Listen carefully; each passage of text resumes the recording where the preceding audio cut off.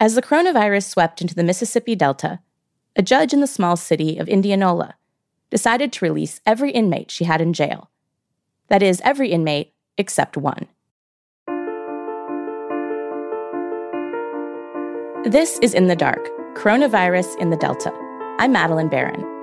I've spent the past few months, along with the rest of the In the Dark team, reporting on coronavirus in the Mississippi Delta, the poorest part of Mississippi, and one of the poorest places in the entire country. In this series, we're bringing you stories of people trying to live in this really hard time, trying to make decisions, trying to get by, in a situation that none of us have faced before. In this episode, the story of a guy looking for some everyday justice, at a time when the justice system is closed for business.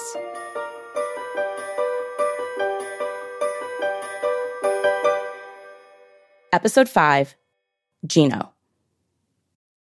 When the pandemic hit, we started wondering what it was like to be in jail right now, especially if you're just sitting there on a low-level charge, like a lot of people are right now. So our reporter, Parker Yesko, decided to find out. She'll take over from here. It's not the easiest thing to get in contact with people in jail, or even sometimes to know who's in jail. But a few jails in Mississippi post their rosters online. So I was looking at a list of all the people who were locked up in a city called Indianola, and I landed on the booking page of a guy named Eugene McShane. The website said that he was 44 years old. He was in on a shoplifting charge, and he'd already been in for a few weeks at that point, which seemed like a long time. And unlike most mugshots, his made him look kind of friendly. He was gazing straight at the camera with a sort of smile, and I thought, why not? Let me try to give him a call. Sunflower County Jail. Hey there, I was trying to get in touch with an inmate, Eugene McShane. I wasn't really sure that this was going to work. Who's calling? My name's Parker Yesko.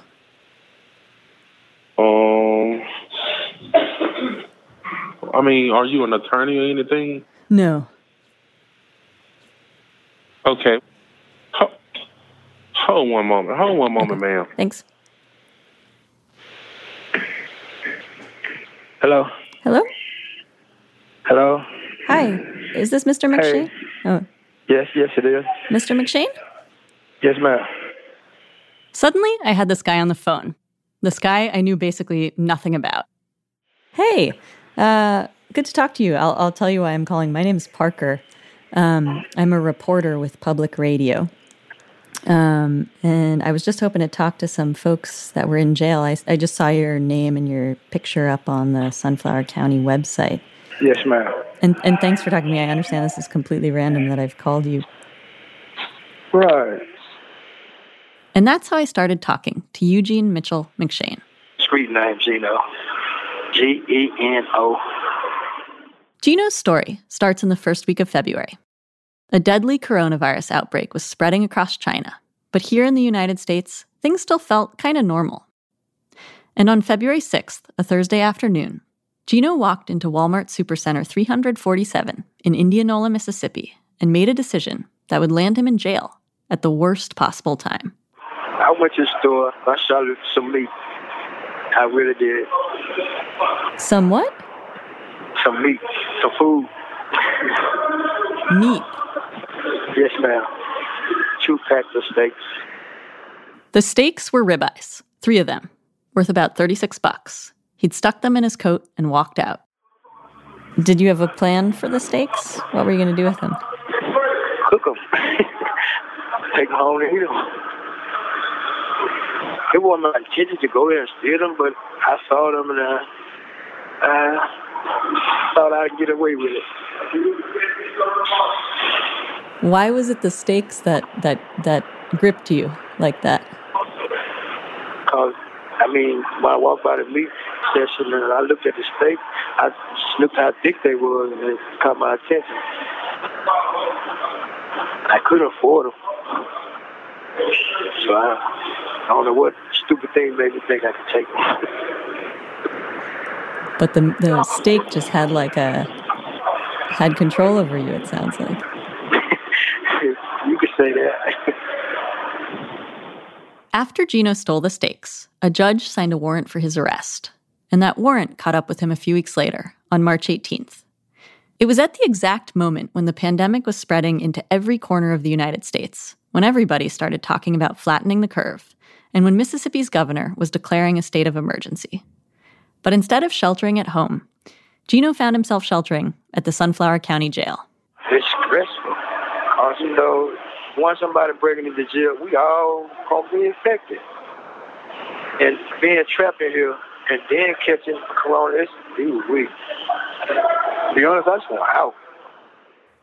When I first talked to Gino, he'd been in jail for 3 weeks already, and he knew that his only hope of getting out was for the judge to grant him release or bail. But his court dates with her kept getting canceled.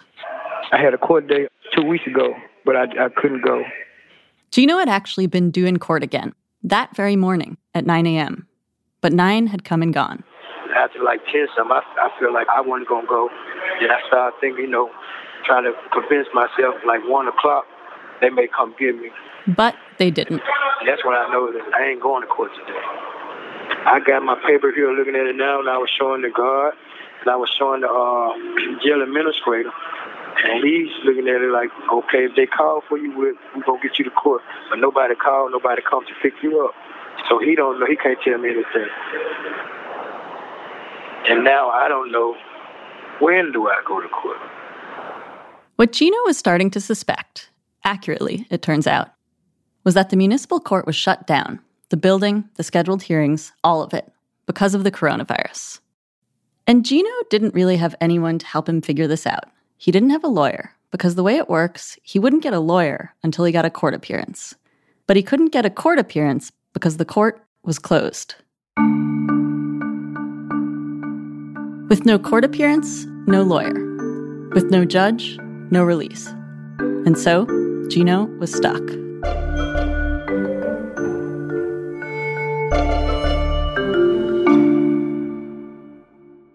Three weeks had passed already. 3 weeks over 3 stakes. And now the weeks seemed to be stretching into infinity. Could you please help me out with this? I'm just in on a shoplifting charge. That's it. And things ain't looking too good in here. Tomorrow I'll try and call up the court and just ask them what's going on. I surely appreciate it. I can give you the judge's name. Yeah, what's the judge's name? Miss Kirkendall Horn Murray.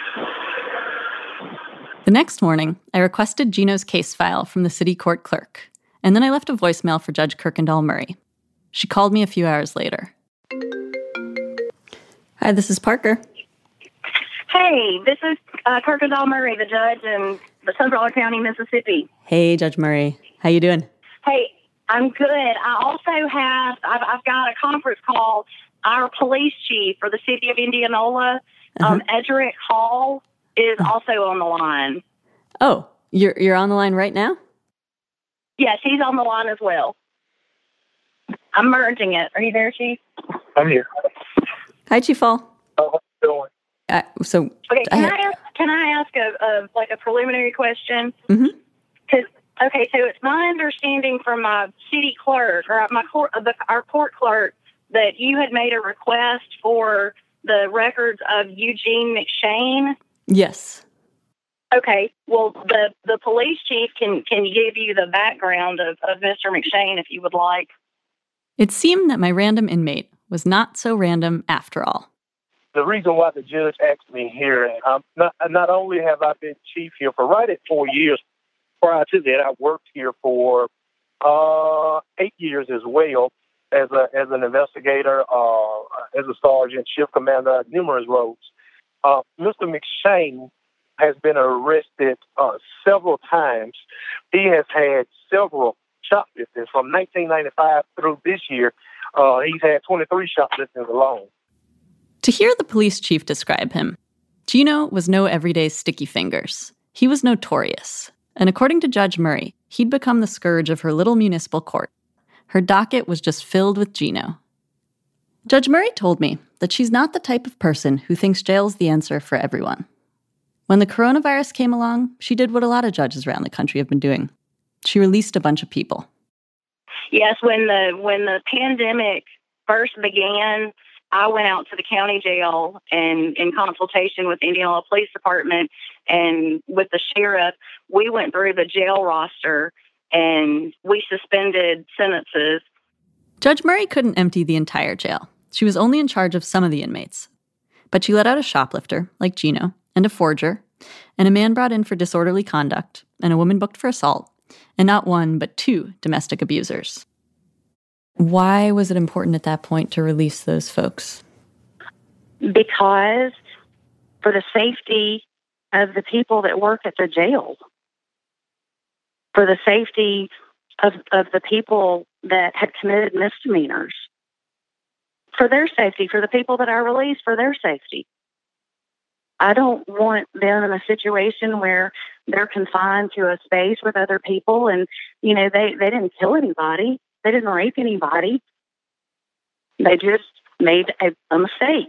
They stole. They cut somebody's tires or whatever it is they did. By the time Judge Murray had finished going through the list of all her city inmates, there was just one man who she'd decided didn't deserve her mercy. The only person that is serving time at the city of Indianola for misdemeanor is Mr. McShane.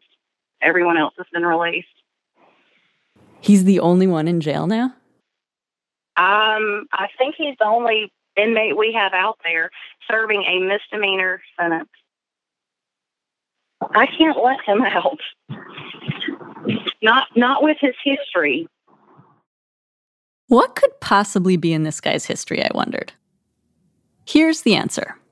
Gino's record is long, 141 misdemeanor charges over the last 25 years or so, but nothing to indicate that he's some sort of criminal mastermind. What kind of tendencies do the records indicate? Well, Gino has a tendency for steak. Before the ribeyes, there were the strip steaks. In August 2018, that Gino, quote, shoved down his red pants. And the T-bones in November of that year. Such a big haul that he had to split it between his pants and his coat. And the 5 packs of steaks in 2019 that he smartly slipped into Walmart shopping bags before exiting the store.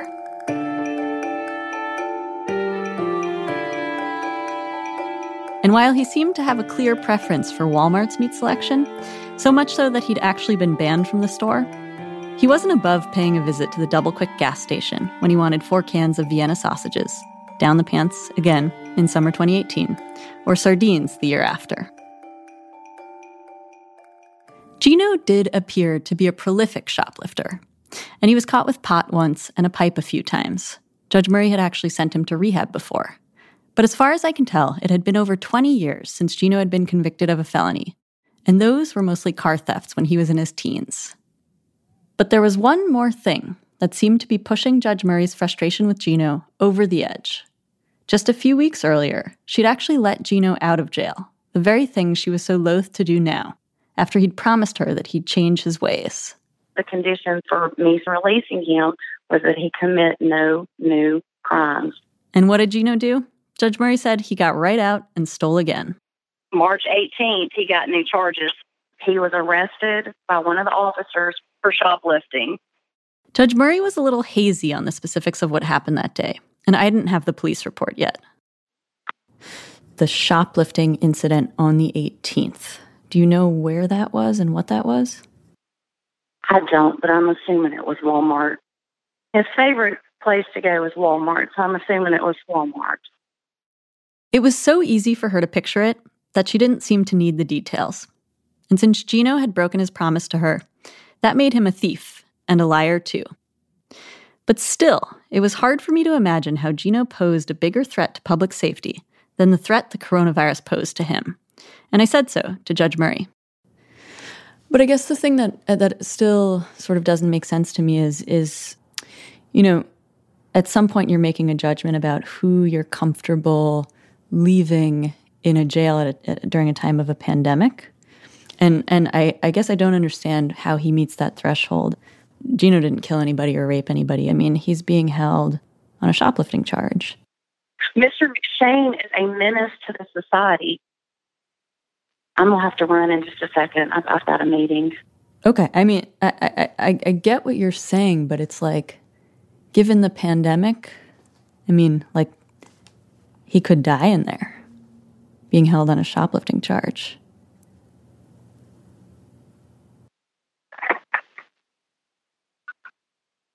Judge?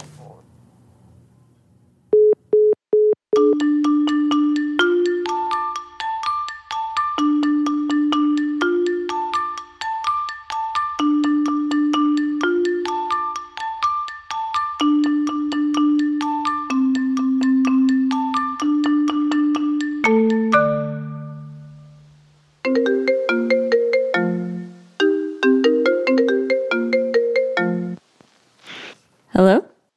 Hello. Gino called me the same day I talked to Judge Murray. He was still in jail, still wondering when he'd get his day in court. Hey, Gino. Hey, how you doing, Miss Parker? Good. How you doing?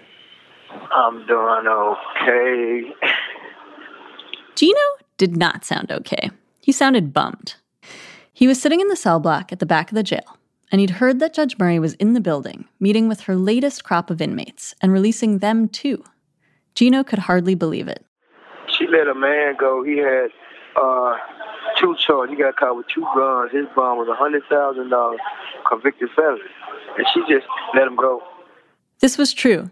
I checked the records. The judge actually let out 2 inmates that day, a felon who'd been caught with a firearm and a guy who'd violated a protective order. Later, she released a man who'd been arrested with a gun. He'd been at a shootout where a woman had been murdered. He'd spent only a couple days in jail. Gino, at that point, had been in for almost a month. And I'm just here over a misdemeanor. She didn't ask to see me or anything. A few days later, Gino called again to tell me that the judge had come back. Gino had sensed a fleeting opportunity. He flagged down an inmate who was walking towards the judge. So I passed the inmate a note, give it to her. And so you handed the inmate a note as he headed up to meet the judge. What did the note say? My name, Eugene McShane. Could I please see you? He couldn't think of anything else to do or say. He didn't have a lawyer who could fight to get him into court. And the judge was right there at the jail, right then. And I never got it out. You didn't hear anything back? No. He gave her the note, but he said she didn't say that. She didn't respond to it. I told Gino that I'd had a chance to talk about his situation with Judge Murray. The judge said... She said that she has released everyone else, all of the other city inmates, except for you. All of them? That's what she told me. Why? I told Gino that the judge said that he'd broken his promise to her, that she thought he'd stolen something else after he'd told her he'd steal no more. But he said that wasn't true. But I haven't committed no more crime. I haven't caught a charge since she released me. She seemed to think that on March 18th, when you got arrested, that it was for a new shoplifting? Is that... No, it's not. No, ma'am. Gino said that on March 18th, he wasn't anywhere near Walmart. He was out on the street when a fight broke out nearby. The cops showed up, they ran his name, and they found an old Walmart stake warrant. That was it. So she thinking I had a new charge. Right. No, I have no new charge. I'm done with charges. The whole warrant thing was confusing. To me, to Gino, and certainly it seems to Judge Murray. But Gino actually had a point. I got the records. There was no March 18th Walmart incident, just the old warrant on the street. Since Judge Murray had last released him from jail, there was no record of Gino shoplifting anything at all, at Walmart or anywhere else.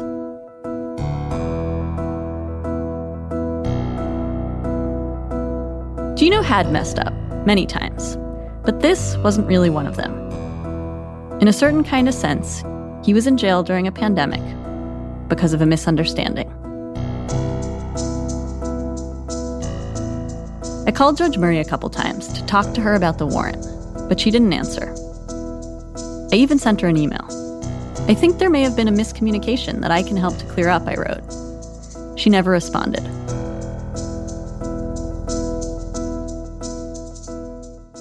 As time dragged on, new inmates came into the jail and inmates were released, but Gino remained a constant. His stakes kept him stuck. Until, on the 6th day of his 8th week behind bars, the municipal court announced that it would, at long last, reopen the next day. It all felt a bit slapdash. No one at the court seemed sure how they'd manage it. But Gino's hearing was slated for the next morning. He'd finally get his date with Judge Murray. That's after the break.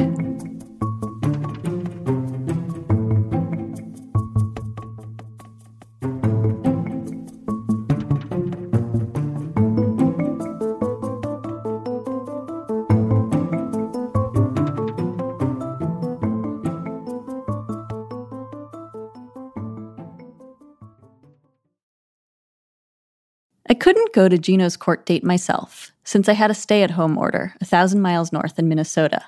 So I called a reporter in the Delta, Rory Doyle, and he agreed to drive out to the courthouse. He had an N95 mask at the ready. It's just after 10 a.m. here in downtown Indianola. I'm standing outside of the city court.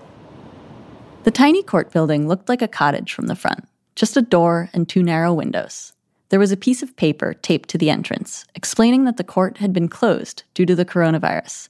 Its edges were all curled up. There'd been weeks of wind and humidity since the court had last been in session. There was no sign of Gino until 1:30 in the afternoon. He arrived in a police cruiser and was quickly led into the building by a cop. Rory was let in shortly after. Someone took Rory's temperature at the door, and he walked into the courtroom.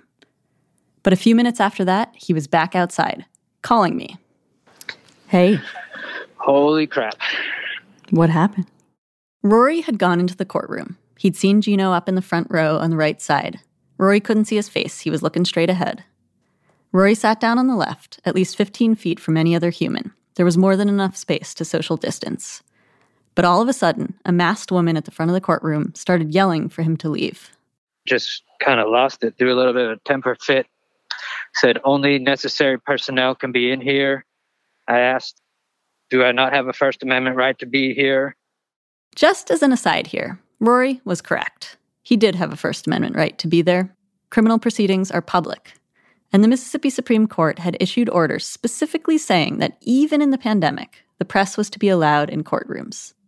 Nevertheless, He started yelling. Everyone outside. And did Gino react at all during any of this? Nope, just sat there, had a mask on.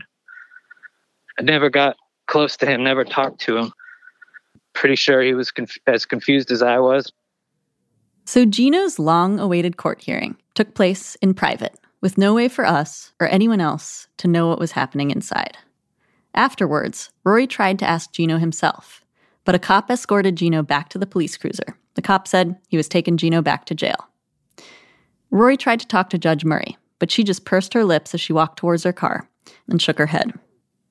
The city prosecutor walked out, and Rory went over to her with his cell phone. He held it out with me on the line, so I could try to talk to her. She was flustered, maybe by the events of the day, or maybe by the fact that a faraway reporter had sent another reporter to a mundane shoplifting hearing in the middle of a pandemic. I, on the other hand, was annoyed that we'd been barred from the courthouse, which had made it incredibly difficult to figure out even the most basic things about what had gone on inside. I was hoping the woman who had just prosecuted Gino for a stake theft would be able to fill me in. I'm just wondering what Gino said to you in there, what Mr. McShane said. What do you mean what he said? He didn't say anything. He pled guilty to his 2 charges. And then the judge, entered a judgment? Of course. What was the sentence? I just told you what happened today. Is the answer that no, she didn't sentence him? She's gone. The prosecutor walked away. The next day, my phone rang.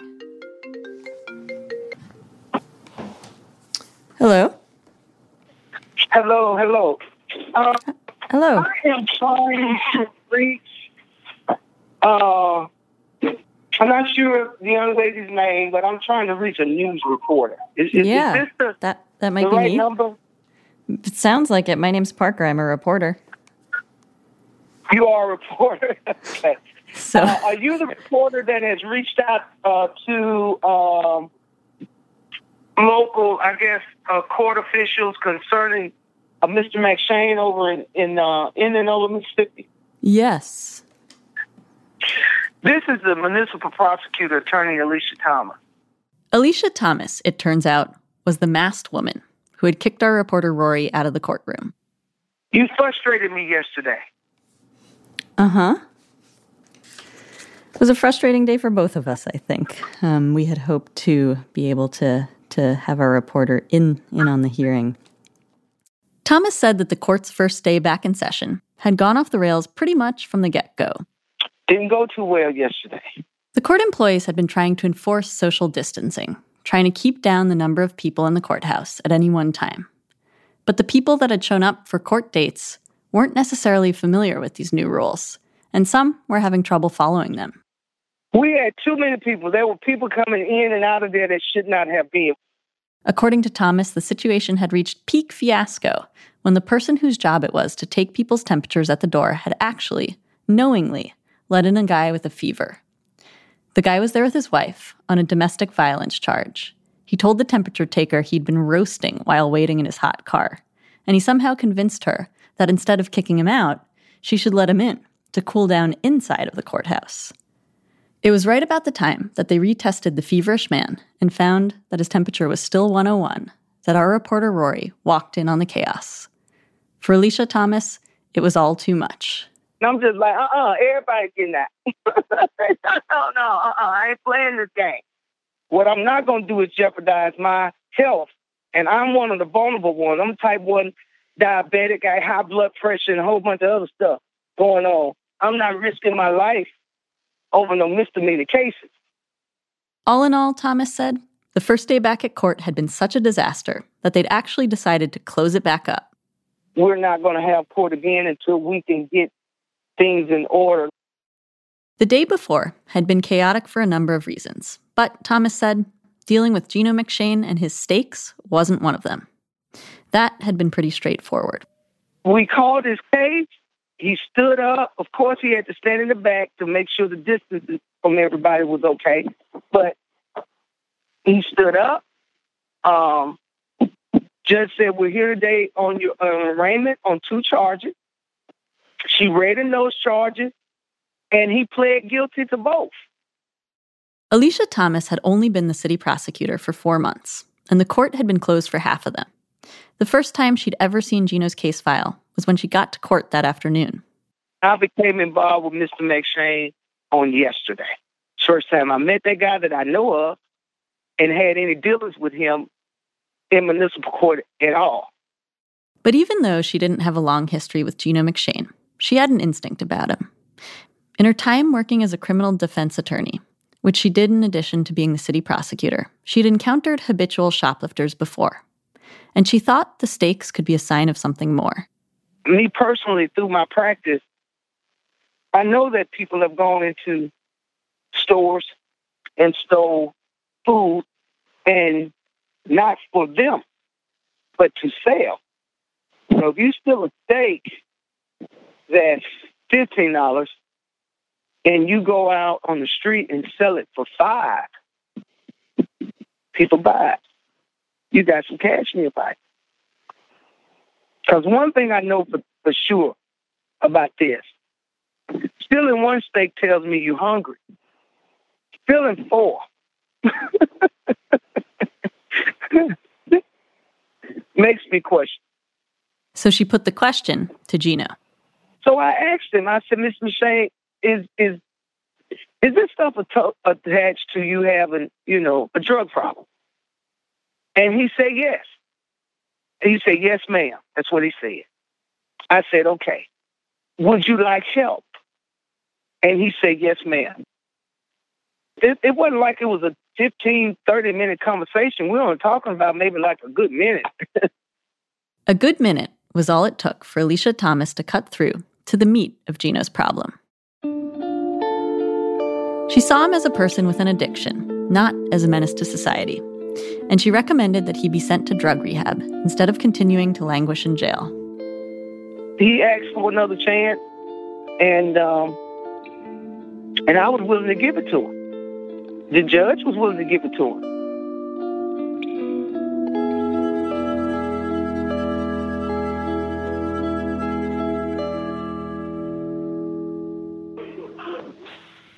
Hey, how you doing, Miss Parker?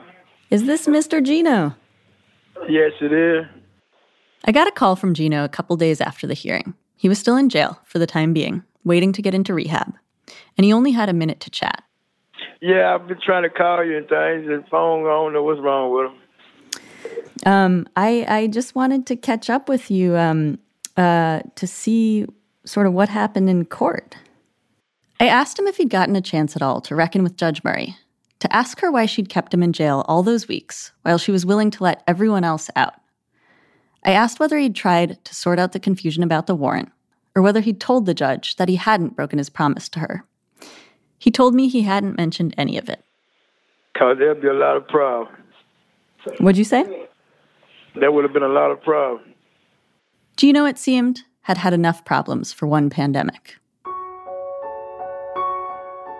He knew something about the criminal justice system and how it worked, something he'd probably known for a long time. It was the judge that judged him, not the other way around. And for a guy like Gino, standing in handcuffs in a courthouse, there was only one way to solve problems. It was to say, "Yes, ma'am," and get out of there. I just plead guilty to the charge and just send me to rehab. Okay, my time up on the phone in the back. Yes, ma'am. Yes, ma'am. All right. And just like that, he was gone.